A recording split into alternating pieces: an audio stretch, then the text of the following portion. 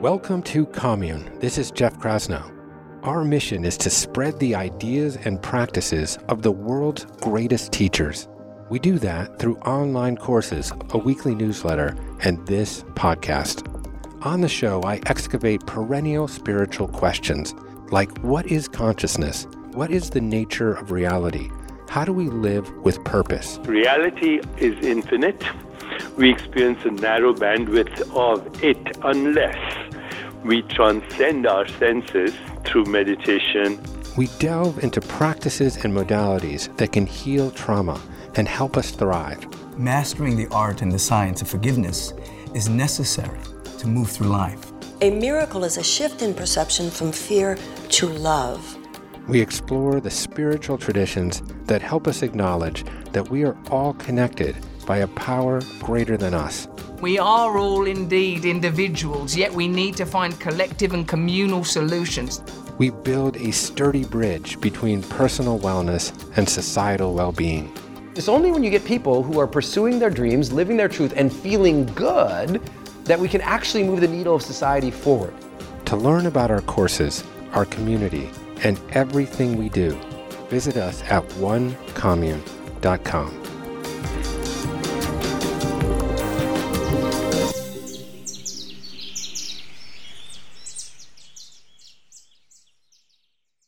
Okay, I hope you enjoyed the new spiced up intro. Let me know what you think. A quick note of self-promotion before jumping into today's show. I've published a book called Communion. It is a compendium of all my commusings essays from 2020, many of which I've read here on the show. In the book, I've also attached various writing exercises to the essays, exhortations for self-examination and expression, if you will. So if you are inclined to purchase one, it is available at onecommune.com/communion. Okay, so today on the show, I discuss matters of the heart with Rich Roll and Julie Piatt, also known as Srimati.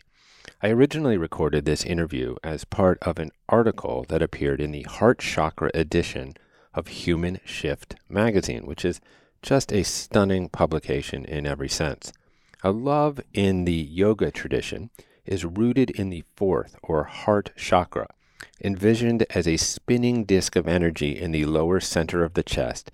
This is the spiritual and physiological locus of human compassion, empathy, and forgiveness. A love, of course, has many iterations, but humans seem to be most captivated by romantic love. And if only due to the longevity of my relationship with my wife, Skylar, I have stumbled into being a bit of an expert on the subject. Skylar and I have been tangling with each other since 1988, and over these past 33 years have developed myriad strategies to maintain a relative harmony. Now, of course, all relationships have their own distinct character, and I was humbled to be asked to interview this effervescent couple that I've deeply admired from afar, but not too far. They actually just live down the street. Rich and Julie are widely known and celebrated for their individual accomplishments. Rich is a podcast host, triathlete, speaker, and writer. Julie is a musician, artist, chef, entrepreneur, and author.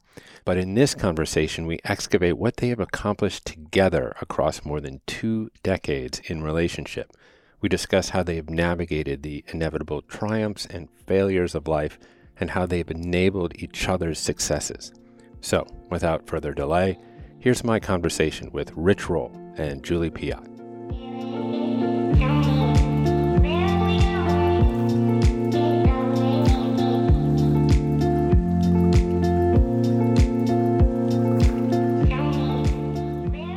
So it's my understanding that this particular edition of the magazine is loosely focused on the fourth chakra. And I was telling Rich, despite my yoga credentials, I'm hardly a chakra expert, but I believe that is your heart chakra, located somewhere in your lower chest. And it really anchors our individual center for love and compassion and forgiveness and empathy. So I figured, since both you guys together and separate, but as a couple, and I've been with my wife Skylar, who's a yoga teacher for 33 years, and just by the token of pure longevity, we've been thrust into the role of expert Right, on make it this far. on love, at least romantic love, which I suppose is sort of like a pie slice of greater love. And so, you know, there's a lot of territory to excavate here with wellness and veganism and yoga and many different things that I'm sure we could talk about. But I suppose love could be a general parenthesis for our conversation. And I guess there's so much to talk about in terms of how you guys have been able to sort of navigate adversity and challenges and triumphs over decades. And I've had to do that as well. But maybe just start by kind of scaffolding the conversation in with the energy around your meeting and how you guys first connected and what series of interests and what pulled you together kind of in the first place. Julie and I first met in a yoga class back in 1999. I wasn't that long out of an extended stint in an drug and alcohol treatment center. So I had been living in rural Oregon for 100 days, getting sober and rooting myself in spiritual principles really for the first time, and accumulating a certain skill set in order to maintain sobriety once I made my way back out into the world. And when I returned to Los Angeles, I went back to my, law firm job in Century City and started asking myself questions that I'd never had before, like who do I want to be? And, there was a lot of confusion in my mind because I'd never really wrestled with anything spiritual before. But one thing I knew for certain was that I needed a new community of people and new friends. Like I just was used to going to bars and getting loaded and I just couldn't do that anymore. So I was going to 1 or 2 AA meetings a day and meeting a lot of people there, but I needed, I had a history as an athlete. I was a swimmer at Stanford and I wanted to, start reconnecting with my physical self and found myself really gravitating towards yoga and this one particular class in Brentwood, Steve Ross's class at the time. I started going almost every day. In fact, I would at times leave my law firm office and leave my jacket draped on my chair. So people thought I was just down the hall, and I would scoot over to Brentwood and do Steve's class and come back to work, and none was the wiser. But it was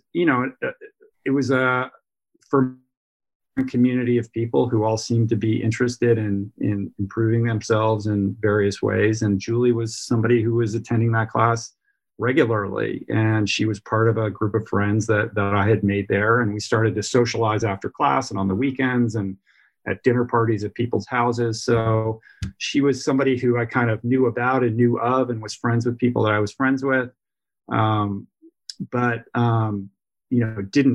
It's not like we immediately dated, but there was something about her when I saw her, like something clicked inside of me. And I just knew. I even said to my friend who I was going to class with at the time, I was like, I'm going to marry that girl. Like, I just knew it inside of me that was just, pulled towards her, even though I didn't even really know her at all. And the fact that all actually happened is like a mystical, magical journey that we've been on. But there was definitely like a weird past life knowing. I don't know if Julie shared that, but it was profound in me.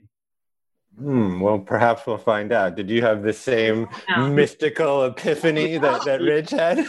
Rich, and this probably was the only time in the 25 years we've known each other that he was more tapped in than I was. Yeah. No, I was completing a 10-year marriage, and I had 2 little boys who were like 3 and 4, or maybe 2 and 3 when I first met Rich. And sometimes I'd bring the boys to class with me in their jammies. They'd be hanging on me and all this. So I remember that there was a joke I found out later that I had blue and orange extensions in my hair, and she was like a wild animal. And he was like, he told his friends, like, that girl's so hot, I would drink her bath water. So they called me bathwater, like Right. behind my back. For a year, maybe I was in the same room. And you know how you are in yoga, like you don't really want to date people in yoga because it's your sacred room. Mm-hmm. And, that's just, it almost never works out. Like it's kind of rare, I think, that you meet somebody in yoga and it sticks. So, and I would say, sorry to interrupt, but I would say, yeah, like I was reluctant as well because I really was enjoying the class and I didn't want to get involved in some kind of dalliance that would go sideways and then I would feel weird about going there. And at the same time, coming out of treatment, I had a marriage that went south, like on the honeymoon. And it's like I was coming out of a disastrous relationship situation and also very ill-equipped to be in a healthy relationship. I never had been before. I didn't know how to do that. And I had pledged that my first year of sobriety, I was going to be, I was not going to date. Like I was going to be essentially celibate. And I was adhering to that. And it was a very empowering experience for me and taught me a lot about myself and how I relate to the opposite sex. And along that way, I had kind of, formulated in my mind that whoever I was going to date next was going to be, probably several years younger than me and, somebody who hadn't had a lot of complicated, sort of experiences that would just be kind of easy. And, the idea that I would get involved with somebody who was coming out of a divorce with 2 kids who was older than me was just anathema. Like that with orange and blue hair, I might add. Yeah, exactly. Like the danger sign, was looming large. And yet, it's probably an alcoholic aspect of me that is, of course, like that's what I'm attracted to. That's funny because, I don't know enough about your relationship to make this point, but certainly I can see some parallels with my relationship with Skylar. I'm certainly the one that's more kind of empirically minded, like I need evidence-based, data in order to validate certain things. But like Rich, I had a complete sort of mystical epiphany when I first met Skylar. We were like, this goes back to 1988. We were in like an art humanities class, and she would walk into class in this kind of like talky leotard, right from her, hip hop dance class at Steps, and I would be like cowering in the back because I was basically like a mute stoner at that juncture. And she, because there would only be one, little chair left in class that would sort of, file her back towards me, and she always had a grapefruit in her purse, and she would take the grapefruit out of her purse and open it up, and she would kind of spew forth this kind of aerosol of grapefruit dust that would envelop me in this, like I'd be enshrouded in this kind of mystical love fairy dust. And then she would carry me away, kind of like the abduction of Saint Teresa or something. But so you found yourself, you guys, each other in yoga class, and but clearly, I mean, you guys were carrying a lot with you into your relationship, and so I'm wondering, like, how did you navigate that? Like kids from a prior relationship. I mean, was that sort of did you on-ramp very easily into? So, I mean, like Rich, it's like I was coming out of a 10-year marriage. I've been married 3 times now. So it was my second marriage. And I was really looking forward to dating a lot of people and being free because I'd been 10 years, very committed in what I consider a very successful marriage. But it just came to completion. And I really wasn't I did not see Rich and recognize him as someone that I was going to do what I did with, what we've done together. And so we both, for different reasons, we were not the right model for both of us. Like he wanted somebody younger. I didn't want, somebody that would be a life partner. And when I finally did speak to him, he came to a yoga retreat, and a friend of mine had told me that he had a crush on me, and I was not really that responsive to it. And when he came to the retreat, I just talked, I sat down and talked to him. And it was during that conversation that I remembered him from a past life, meaning I knew that I knew him, and I knew that he wasn't a dating guy. He was a marrying guy. So I was kind of annoyed. I was kind of like, I don't want this marrying guy right now, but he's a marrying guy, like I could feel it. So I remember Rich, like we kissed in the kiva, like, that the cave that's like way down, right? So we kissed in the kiva, like, pretty, innocent, not anything too crazy. And then I remember the next day after the retreat, he called me and he said, so was that a real kiss or was that a yoga kiss? So you might have to define that. He was like, am I supposed to call you now, or is that just over? So anyway, I was very protective over my boys. I'm a very fierce mother, and it's something that I think is a large part of my energetic is being a mother. And I definitely wasn't interested in parading a bunch of guys in front of my kids. So for the first 9 months, I didn't introduce Rich to the kids. And I had the kids like a week on, a week off. So we dated on the week off. And on the week on, I just didn't see him. I was with my kids. So I think just organically, that provided a very balanced field for us to get to know each other. Because I think if I had kids all the time and then had showed up and then Rich was, with the kids, that might have been very, too much, it wouldn't have given time. So I think that it was just all those elements, in the recipe that all add up and they all make it work. And it was timing, and it was, I think, a soul agreement of the work we were going to do together, honestly. Yeah. I'm interested in getting into that work. Certainly, you guys have done a tremendous amount together, and then also have had sort of parallel success and accomplishments.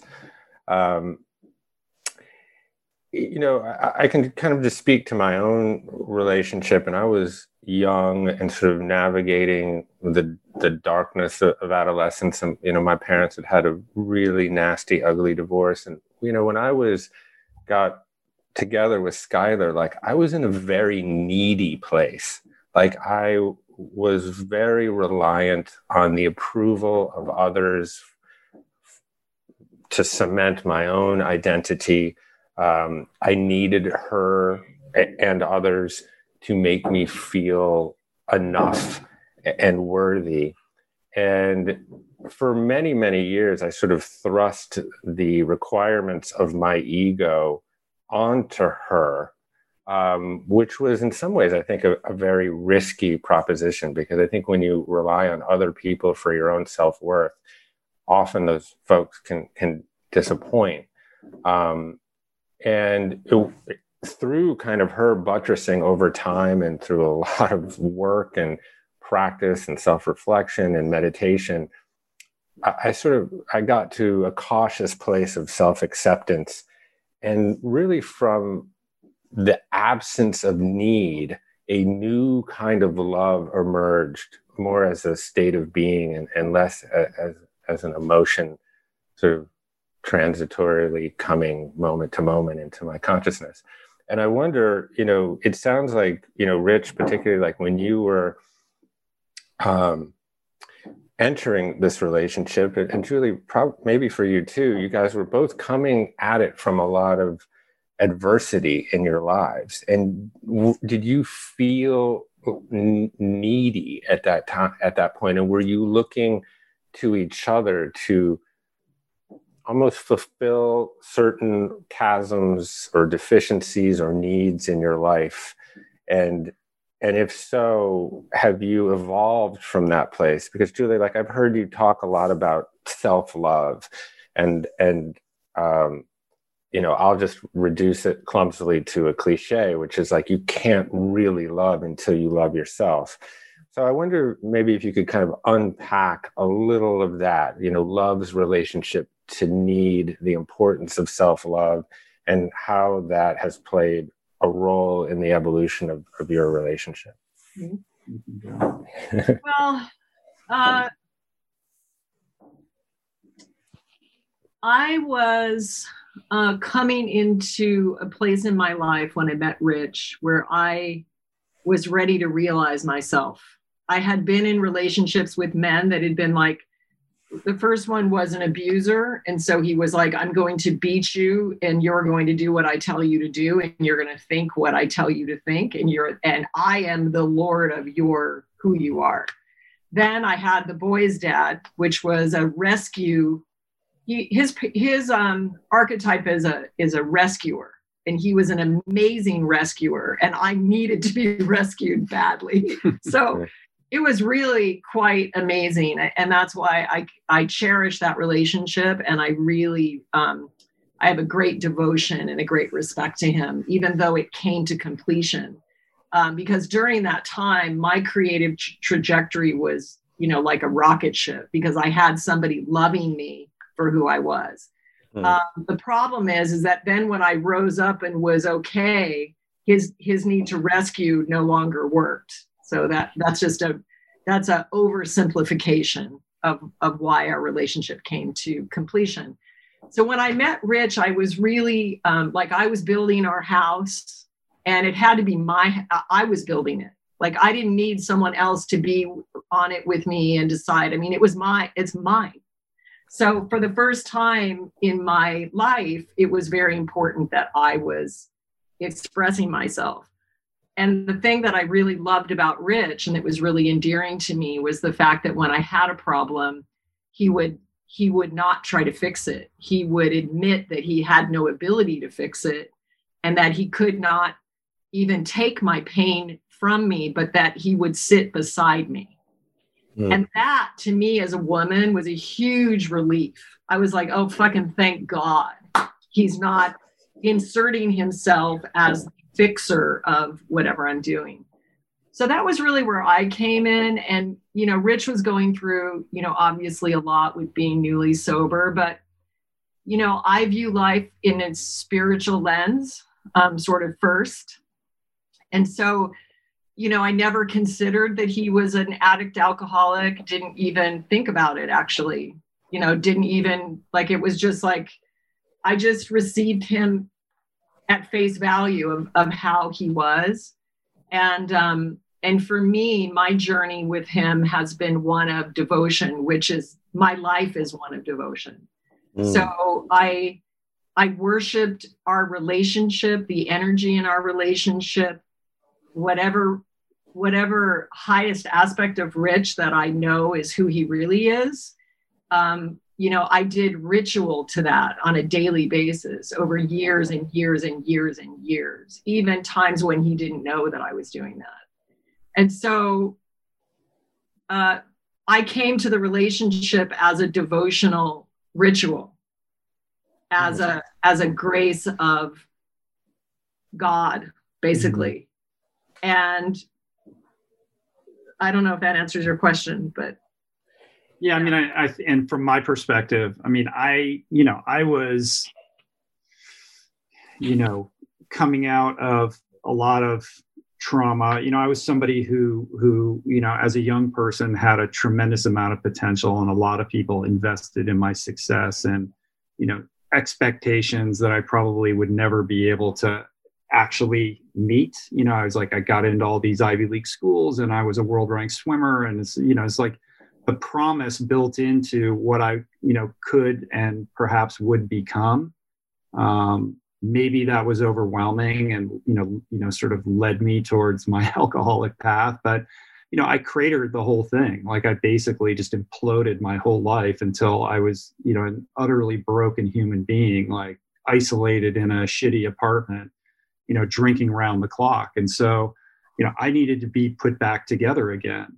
And I had started that process when I met Julie, but was still relatively new in that. But I had enough in my toolkit to understand that, I wasn't going to vest Julie with that responsibility, that was my own responsibility. And I think So to kind of differentiate, Jeff, from your relationship, I wasn't looking at Julie to provide me with that validation. Like, I knew well enough that that was, not a path to a successful relationship, but I did seek it out in other ways. And it's still a struggle. I'm a people pleaser, and I seek validation externally. And, a lot of the things that I've done and built, probably chalked up to, that quest of filling, that spiritual hole with, the adulation of the audience that I've built. And I've matured in that regard, but I needed to find my own path, and I was trying to break out of this paradigm of, you need to be a lawyer, and,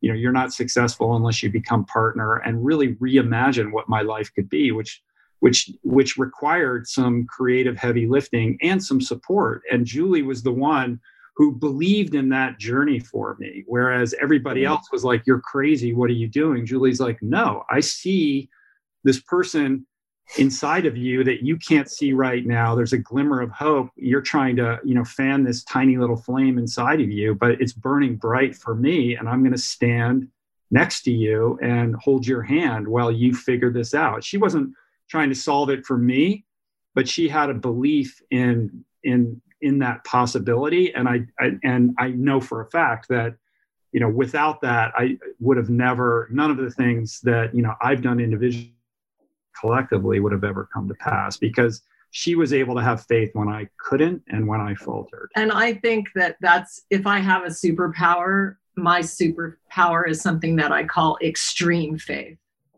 So if you look at what is Christ consciousness, right? And what does that stand for? Not Jesus Christ, the man, but the Christic consciousness that is a part of what it means to be a human being, our birthright as divine human beings. It's to hold the vision of the highest until the reality vibrates up to meet it. And so when we're struggling, what we really need is for people to say, "I see who you are, and I believe in you. I believe in you. And I know you're faltering, but I'm going to hold this vision of you until you vibrate up and you meet it." But what we do as human beings is we give somebody, "You should have done this, you should have done that, you're wrong in this way, you're wrong in that way." And that is not Christ consciousness. That is ripping somebody down. So to be able to hold that vision is something that I have experienced in my life. And a friend of ours, Stu Bone, when I held that vision for our house when we went through a 9-year financial collapse during this journey that Rich and I were going through. But he told me that I demonstrated him the reality of quantum physics, because I held this reality, and he's in commercial real estate, and he knows way better than me how these things go. And I obviously was insane, and I obviously had no basis to hold this vision, but I held it, and it was hard. I held it again and again and again and again and again. It took arrows being shot at me and all kinds of things. But in the end, I persevered because I meant it,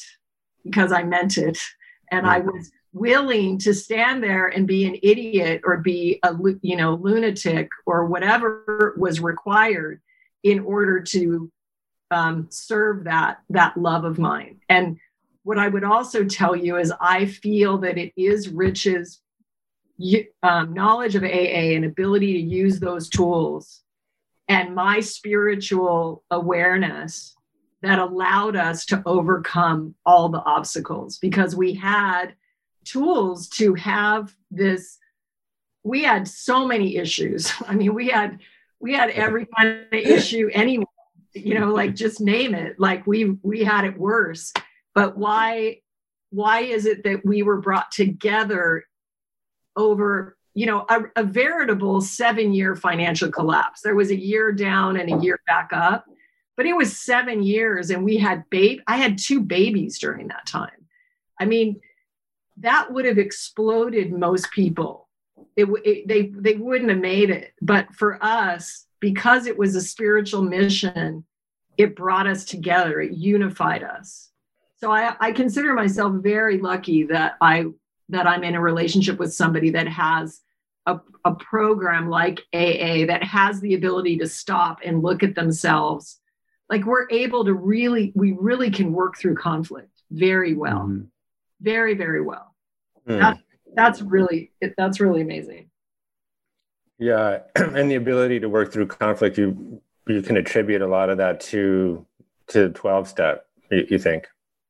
Yeah, very much so. I mean, you know, to kind of, paint the picture a little bit. I mean, during this period of collapse, like a lot of this took place after my book Finding Ultra came out, and from outside appearances, it's like, oh, you got this book and you guys live in this amazing house and like all these people enjoy what you're putting out in the world, like everything's great. And like, I was emasculated because I was struggling to put food on the table, and we were having cars repossessed, and at one point we couldn't pay for our garbage to get picked up, and they took our bins away. And it was like, and our washer and dryer broke. So we put the laundry in the back of the minivan with 300,000 miles on it and go to the laundromat. And like, it was really difficult in terms of, testing our faith, like me thinking like I could be a partner in a law firm. Like what is, everybody's like, you're crazy. Like you're irresponsible. Like you're supposed to be providing and you're not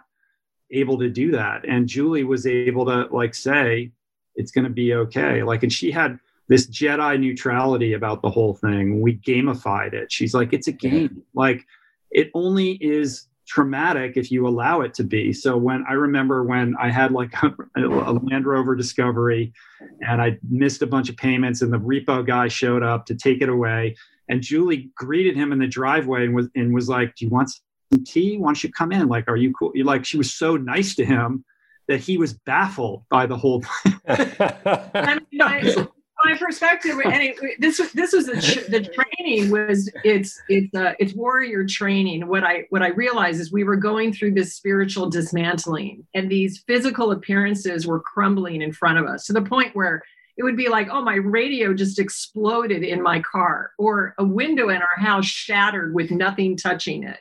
Rich would call me. He was like, the car's on fire. I mean, like this. And so what I realized is that I was like, oh, these things are just coming at us because they're trainings. And so if I can get my reaction time down to nothing, like no emotional reaction to whatever is coming, then it'll stop coming. It'll be like, I got it. I learned the lesson. So I was coaching Rich to stay in his neutral emotional state, because when he got emotional, he made it worse. And I was like, I'm already dealing with the fact that the car's on fire and you're getting arrested. But if you go crazy, then I got to deal with that too.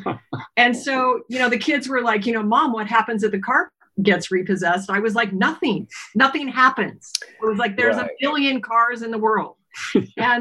And so I had to show that for them, that it was more of a game. To me, it became a spiritual challenge. And I reduced that emotional reaction to nothing. If you see a Jedi warrior in like Star Wars, they're not freaking out or falling down on the floor, kicking their legs. They're just like in neutrality. It's like, okay, we're being shot at. All right, let's get that. Okay, let's get that. And so that was a really amazing training. And yeah, I also I'm an eternal optimist. Like I'm very flexible and I always can find a solution in most cases. And so I didn't know it was going to be 9 years, or it would have been a lot harder. But in those moments, I could find this, this energy of upliftment and creativity and an ability to believe and just say, Right. I think oh, go ahead. Oh, no, it's funny. I've just started wading into Stoicism a bit and reading about it for the first time. And Julie, some of what you're saying is resonating with me around some of the central tenets of Stoicism, where so often we're not actually reacting or responding to the event itself. We're reacting to our judgment of the event. And so what you were saying is like, so what if the car gets repossessed? There's millions of cars. So often we're reacting to our mental gymnastics around the car getting repossessed, and it sounds like whether or not you've read I've not read Stoicism, you innately embody it. Yeah. Well, I mean, it was people. It's quite interesting when you go through financial collapse, because first of all, you scare the shit out of everyone else around you, because the truth of the matter is we're all worshiping the wrong God, and the God is money. Like, that's who we think is our maker as a society. And so when you start to do that a different way, like, I can tell you, we were always provided for. We never went hungry, but we didn't have health insurance. We got our cars repossessed. I didn't pay mortgage for 5 years, property taxes or insurance. I didn't have a bank account for 4 years. When I worked with somebody, I would have to say, Jeff, it's been great, and can you please pay me in cash? Okay. Thank you. Thanks so much. It just became a conversation. I just would say the thing. I would say the sentence and get the cash. Like, how do we function when all that stuff is going down? And the thing is that, I would tell people, I'm not a loser. I'm in my sacred moment. Like, I'm going through a spiritual rebirth. Like, I'm not a loser. Like, oh, you can't pay your bills. And it's also interesting how many people have a big ego about that. They're like, well, I pay my bills. I'm like, whoa, you're amazing. Wow. And also just the inherent shame that the money system has put in us. Like, it's okay for Trump or any big corporations to file bankruptcy left and right as just a business strategy. But you take the well-meaning person who's really worked hard and who has bought into this whole thing, they suffer greatly in shame when this happens. Mm-hmm. And some of them even kill themselves over it. And so during this time, I had to go see a bankruptcy attorney at one time. And you'll appreciate this. I had this huge mala, spiritual mala with a big medallion that I had been chanting on. Like, every master I had sat in front had seen this mala. And so I went to this Orange County law office, and I'm sitting at the conference table, and I said, just give me option A, scenario A, B, C. I said, I have no emotional attachment or shame around this bankruptcy at all. Just tell me, I want 3 descriptions of what might happen. And he was just shocked. He was like, nobody is having this experience. And I'm like, that's because nobody understands that they're so much more than their credit score. And right at that moment, the mala broke and all the beads rolled over the conference table. And I was like, it was a sign, like a spiritual sign to me, So, it was now that I'm through it, I'm so glad, because I have no fear of money. It resides in my being. It does not live in me. Nothing, none of it. Mm-hmm. And I love money, and I'm going to make a lot of money, and I'm having the most expansive, meetings of my life around Shrimu, and it's going to be huge. But it's like, I'm so grateful for that experience, because I have absolutely no stress. There's not one drop of constriction in my body about money, or if I'm going to get it, or who's going to get it, or what it means. It just has nothing on me. Yeah, well, certainly if you can remove money as a point of discussion or disagreement out of a relationship, I think one has advanced a long way. And it was lucky for me in my position, because when Skylar and I got together, we were teenagers, and we would go to the ATM and take like $20 out. It was like that. And then, we'd see the receipt, and it would be like $3.54. I actually found my old checkbook. I would write checks for like $1.75. It was like funny. But it sounds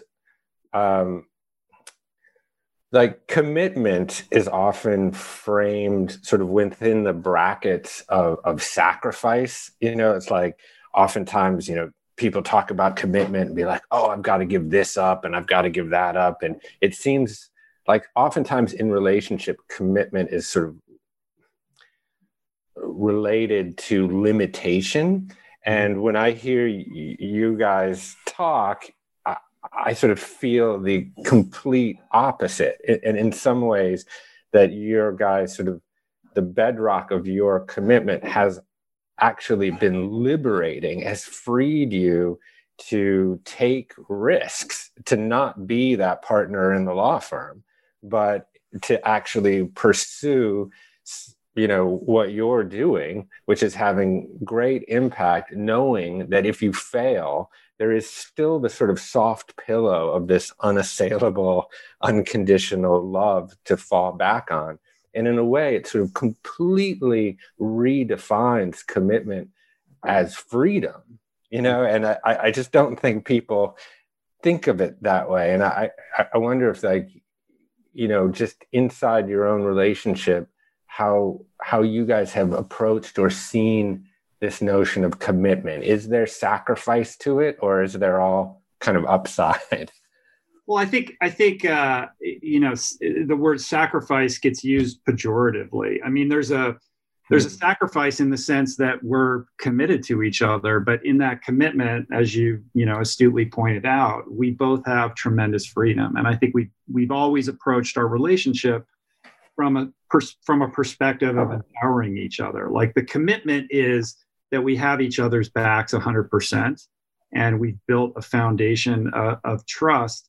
And so within that, we allow ourselves great freedom to express ourselves in a myriad of ways. Like, we're not dependent upon each other in order to do what we do. And when we do come together, there's something very special about what we create in unison with each other. But we're also both very independent people and very different people who have different interests. Like, Julie doesn't want to wake up in the morning and go trail running. Like, she's doing her stuff and I go do my stuff. And I do the podcast now and she's got Shrimu, and we're, 100% behind each other, and we want to see each other succeed. And the commitment is to the mutuality of that success. But within that, we give each other wide berth to be who we are. We're not trying to constrict each other, but basically empower the development of that in each of us. We're, our vows, I was remembering our vows and our wedding, and our vows were that, you may not remember this, but I probably don't. Rich is like, oh shit, what's the vow? You'd be like, vows. Vows. We committed to support each other to realize our wildest dreams. That was the whole thing. So it doesn't have any, and the other thing is that we don't complete each other.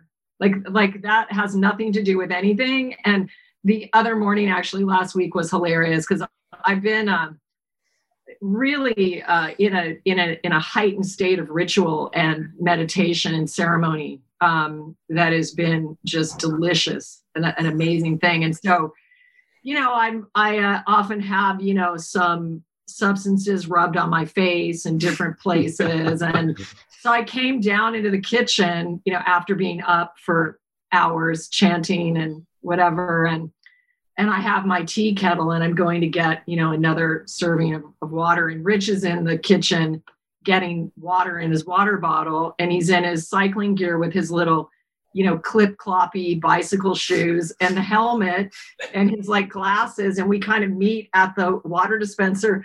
And he just looks at me and he's like, we're in completely different costumes. and it was just this very physical demonstration of the fact that we're literally from two different universes. And, and that was just a really humorous, very true moment. Yeah, that should be the cover of your next book you do together. You don't complete me. Yeah. With both dressed that way. I mean, actually, I love the way you use the word complete in a number of different contexts. I really always loved it in terms of the relationship context that you used, I think, around Lou particularly. But this notion of not having to complete someone else or feeling complete just unto yourself. And I actually wrote something interesting. I was reminiscing about that movie, Jerry Maguire. And I know that we're more or less in the same generation, so we can refer to movies that are old. But there's this kind of moment in the film where Tom Cruise is tearfully bearing his soul to Renee Zellweger, and he's like, "You complete me," and but even in this sort of superficial rom-com, at the end of the day, like, Jerry Maguire has to complete himself, and I think that is absolutely essential to any relationship. And we can help each other get there sometimes. I certainly didn't walk into my relationship complete, but now I'm feeling a greater sense of completion, and that allows me to sort of reframe love as something taken to something given, which is just a way lovelier place to be, and if you practice it, it almost becomes part of your reflexive behavior, which is when I have the wherewithal to sort of rise above my personhood and witness myself in a place of compassion. I'm like, shit, I've really come somewhere, over the course of my life. So you talk about a lot of, obviously with Srimu, which I and with the podcast, and I'm sure you guys share a lot of relationship around sort of veganism, and that's probably something creative that you guys are into. And I know that you've written some books together. So I think you've done an articulate job of sort of defining how you're kind of empowered in your parallel universes to thrive. But I'm curious how you navigate the choppy waters of actually creatively working together. How does that work out? Because I've had to navigate those waters myself. Yeah, it's it's a I don't know. I mean, it's a process. Like, we are very different, and we have different approaches to how we do our work. Like, if you look at my desk and you look at Julie's desk, that's all you need to know. I don't have a desk. First of all, yeah, she doesn't. But there's just. I have a meditation Her workspace is like in the bed, or there's like tons of stuff in disarray, and she seems to be, task switching, and I need everything meticulous, and I need to like go in deep on one thing and remove all distractions, and then slowly move to the next thing. I'm very detail oriented. I'm a control freak. Julie's a more expansive thinker. She's a better leader in terms of getting other people, soliciting, help from others, and creating a team environment. Whereas I'm a very solo kind of worker.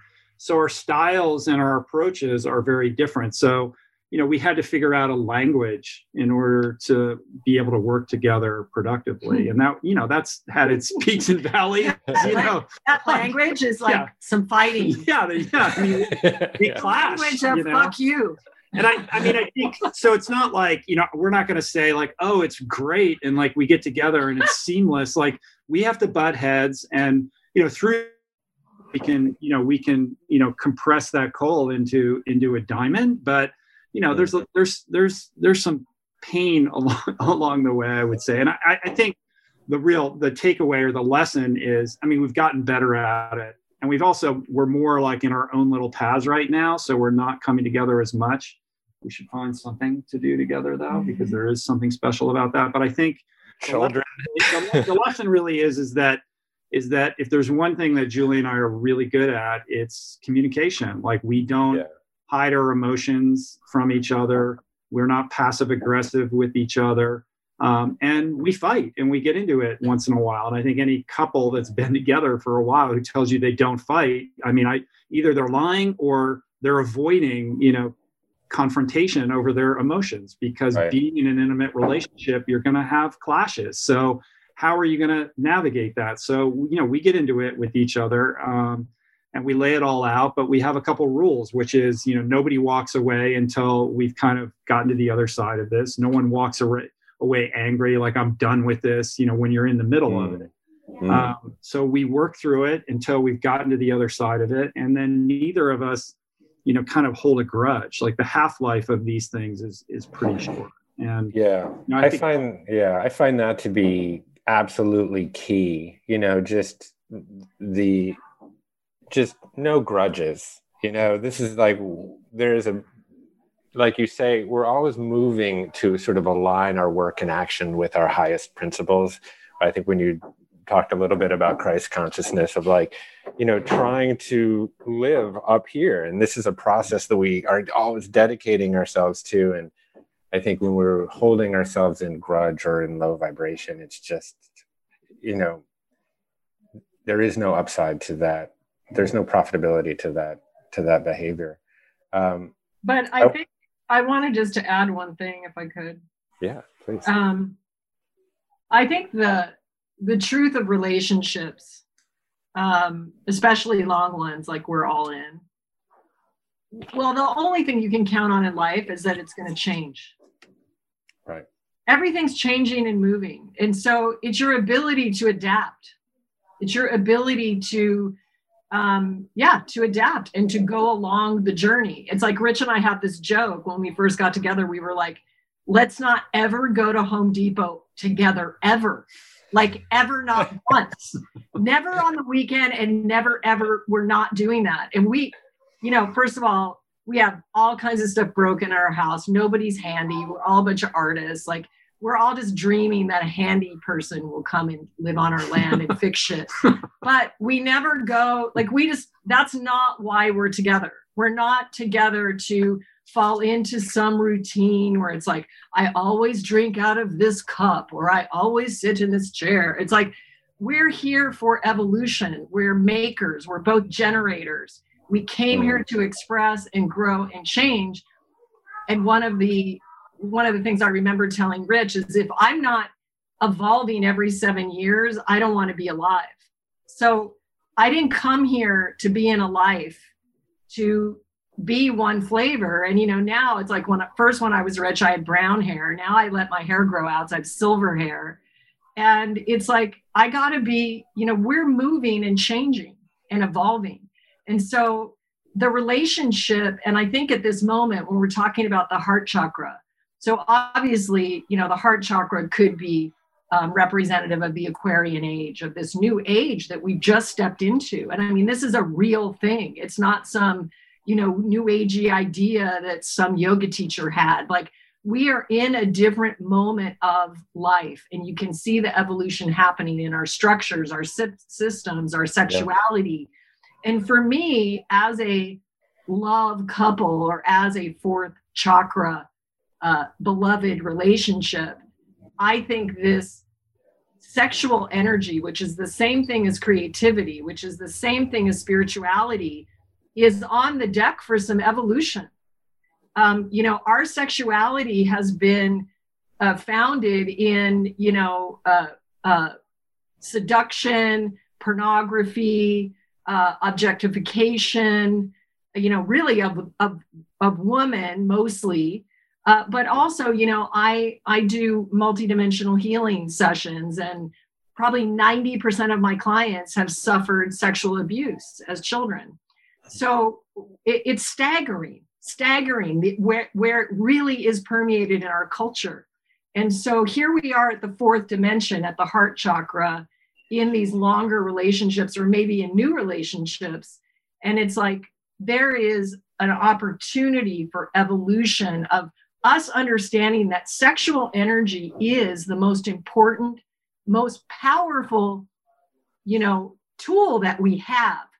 And it always made me laugh that 99.9% of the population is just hoping to have an orgasm. Like, that's it for them. And if you even look at how people get together, and it's like, humping like dogs. Okay. Like, I mean, I'm envisioning a world where, like, we merge our energy, together like light beams, and it's this gorgeous thing. You know what I mean?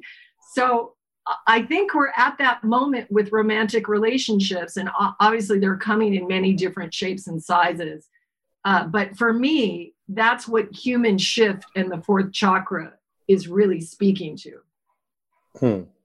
Beautiful. I've heard you guys talk very humorously about, about kind of like superficially imposed dates of significance. And this resonates with me and my family so much because my kids and I always take a bet every year on whether or not Skylar, my wife, will remember our anniversary or not, and how many hours in the day it will take her to remember. And often she just doesn't remember at all. And and I've heard you guys talk about things in a similar funny way. And I suppose tomorrow is Valentine's Day, and I don't peg you for a roses and chocolates kind of couple. But I also have heard you talk about something that intrigues me because it's absent in our relationship, in my relationship with Skylar a bit. I mean, certainly we have things that we do together and that we enjoy each other with. We're kind of intellectual fencing partners, and we go on walks and, we talk about the vaccine or this or that or whatever. We just get into it, but we don't necessarily have spiritual ritual that we engage in together. And I wonder if I've heard you guys talk a little bit about that. Is that something that you do together? And if so, like, how do you manifest that, or not, or you're still going towards that? Because to be honest, like, it's very hard for me to find that. Yeah. I mean, like, there's obviously some sexual energy, and that can be a manifestation of something spiritual and ritual. But I'm wondering if there's something that is something else that you guys experience together that take you kind of to another dimension. I mean, one thing that I would say is that Rich and I, for whatever reason, I can't explain it. I cannot explain it, because I've been in relationships where after a couple years, it's just, there's no interest, that seems to be the normal thing. So we've always had a very creative, spontaneous, connected sexual relationship, which is like, I don't know why, I guess because we had this work we needed to do together. So it was like, better make that work for them. And what I would tell you is that in times of suffering, that ritual is available to Rich. It's not available to him when things are going very well. But I live in ritual every breath of my life. And so if I am engaged in sex with him, I am doing intentions and energy and all these things that he probably doesn't know that I do. But this is the thing that I've talked about, that you can't really talk about tantric sex as being the solution to moving into that more expanded ability to use sexual energy for what it really is, unless you have two yogis that are in the relationship. So I just gave you the window of us by the water thing, and that's the reality. So I'd say it's in its evolution. And I'm glad you asked the question, because it gives me the opportunity to bring it into the space on the altar. I mean, I'll tell you that. Yeah, no. I mean, Julie is the master of ritual, and she thinks about and practices ritual with a rigor that I've never seen in any other person. And this, can entail waking up at 2 a.m. or 3 a.m. and, our master bedroom has slowly, it's slow. The altar aspect of the master bedroom has metastasized. So it used to be in the corner, and it's growing, like in a petri dish. It's like now the whole bedroom is one massive, ritualistic space, such that, the journal that she's writing in literally is halfway into the shower. So if I take a shower, all her stuff gets out. Should put it on like a butcher roll of parchment or something. Yeah.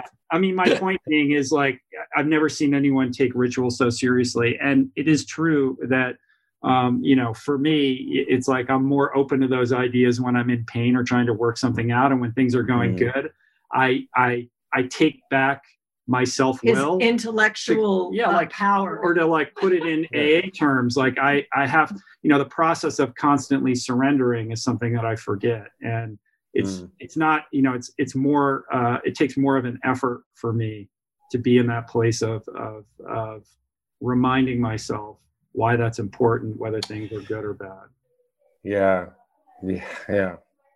That's true. That's so true. I mean, even though I'm in Maui, I got here and then, was like, okay, but I'm not going to let my guard down. I'm going to keep my schedule filled up with things to do and all this kind of stuff. And then you might know this guy, Mark Hyman. He's a doctor, functional medicine doctor. So he's my neighbor here. Oh, wow. And I grew up playing competitive tennis and went to college and played tennis and stuff like that. And Mark is a good athlete, but a bit of a jittery tennis player. And he convinced me to play tennis with him. And then I almost immediately sprained my ankle pretty badly.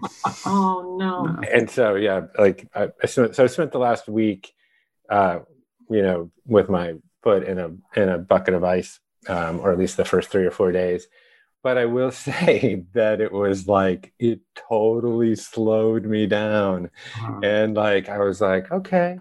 And I just surrendered, and I started meditating again and started reading and stopped pushing myself. And now I feel like, new synapses forming and, but, otherwise I would have probably just, kept on going. So. Right. And you're the wanderlust guy. Like, you're the guy that everyone thinks doesn't need those reminders because it's rote and part of who you are, but that's not the way the human is wired. Yes. So true. I've seen in my life, I'm going to write one just about my mystic life. Life has kissed me so many times with mystical experiences that have all been the fruits of devotion. And it's not an instant gratification thing, but you'll see it. Now I'm old enough that I can look back in my life and I can say, that painting that I painted in ceremony is connected to this, is connected to that, is connected to this. And it's literally the most beautiful experience when you allow life, the cosmic mother that is the source of your life, to paint your mandala for you. It will surpass anything your intellectual mind can think of. And so it's really just it's because I know it works. And it is my devotion that fruited the entire experience of our life right now. And that allowed me to hold the space for Rich. I mean, look at what he's experienced in his life, from being, drunk with a DUI, blowing everything up. I mean, now it's like our agent yesterday is like, Rich, you're my most famous client, our big time agent in New York, because of the breadth of people that listen to his show. Yeah. And that I know I can be down on my knees. I will declare right now, it is all born out of devotion. I could not have known that for him, but I knew that if I supported him as an emanation of consciousness in his perfect life print, that it would be revealed. And that is really, it's so cool. Like, it's so beautiful, Yeah. Because it's like, Rich is like the Coke bottle, totally not cool guy. Like, he's so not cool. Like, when he was a kid, Coke bottle glasses, beat up, totally uncomfortable. Like, this being that he's become has been like the gift of his wildest dreams, really. And even his personality didn't know it. And it began within the beginning days, like Maca, is that how I say that guy's name?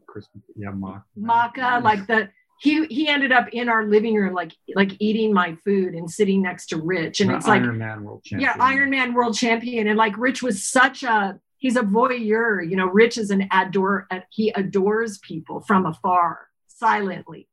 So he adored that guy and just revered that guy. And then that guy was eating at his table. cut to thousands of people since then. And then the guy who wrote The War of Art, Stephen Pressfield. Yeah, I just had this experience last week.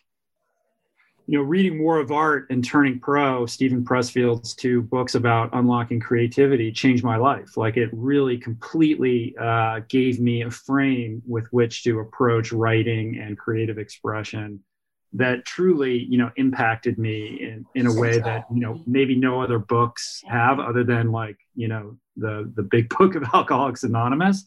And so Stephen Pressfield is like a personal hero of mine. And he came and did the podcast the other day, and he couldn't have been sweeter and more kind. And, he's written about me on his blog, and he loves my book, and told me that I was a hero of his. And it just blew my mind that the arc of my life could have, taken this, trajectory that would land me in this place is truly beyond anything I could have intellectually, imagined. So, and it is, and she's right. Julie's right about how that, was allowed to transpire, I think. Yeah, man, that's beautiful. And it makes me kind of remember Wayne Dyer was kind of my first teacher. And I met him one time. He came to speak at Wanderlust, and he said this one phrase that I always remember, which is, the angels you wish to attract into your life will appear when they recognize themselves in you. Oh, so beautiful. Yeah, I know. And clearly, that's what's happening for you right now. And that's a beautiful thing.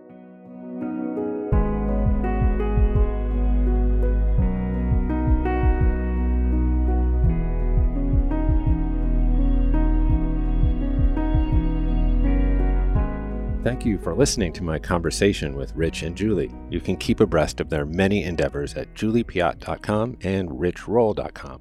And of course, email me anytime at jeffk@onecommune.com or follow my regular rants on Instagram at Jeff Krasno. That's all from the commune for this week. My name's Jeff Krasno, and I am here for you.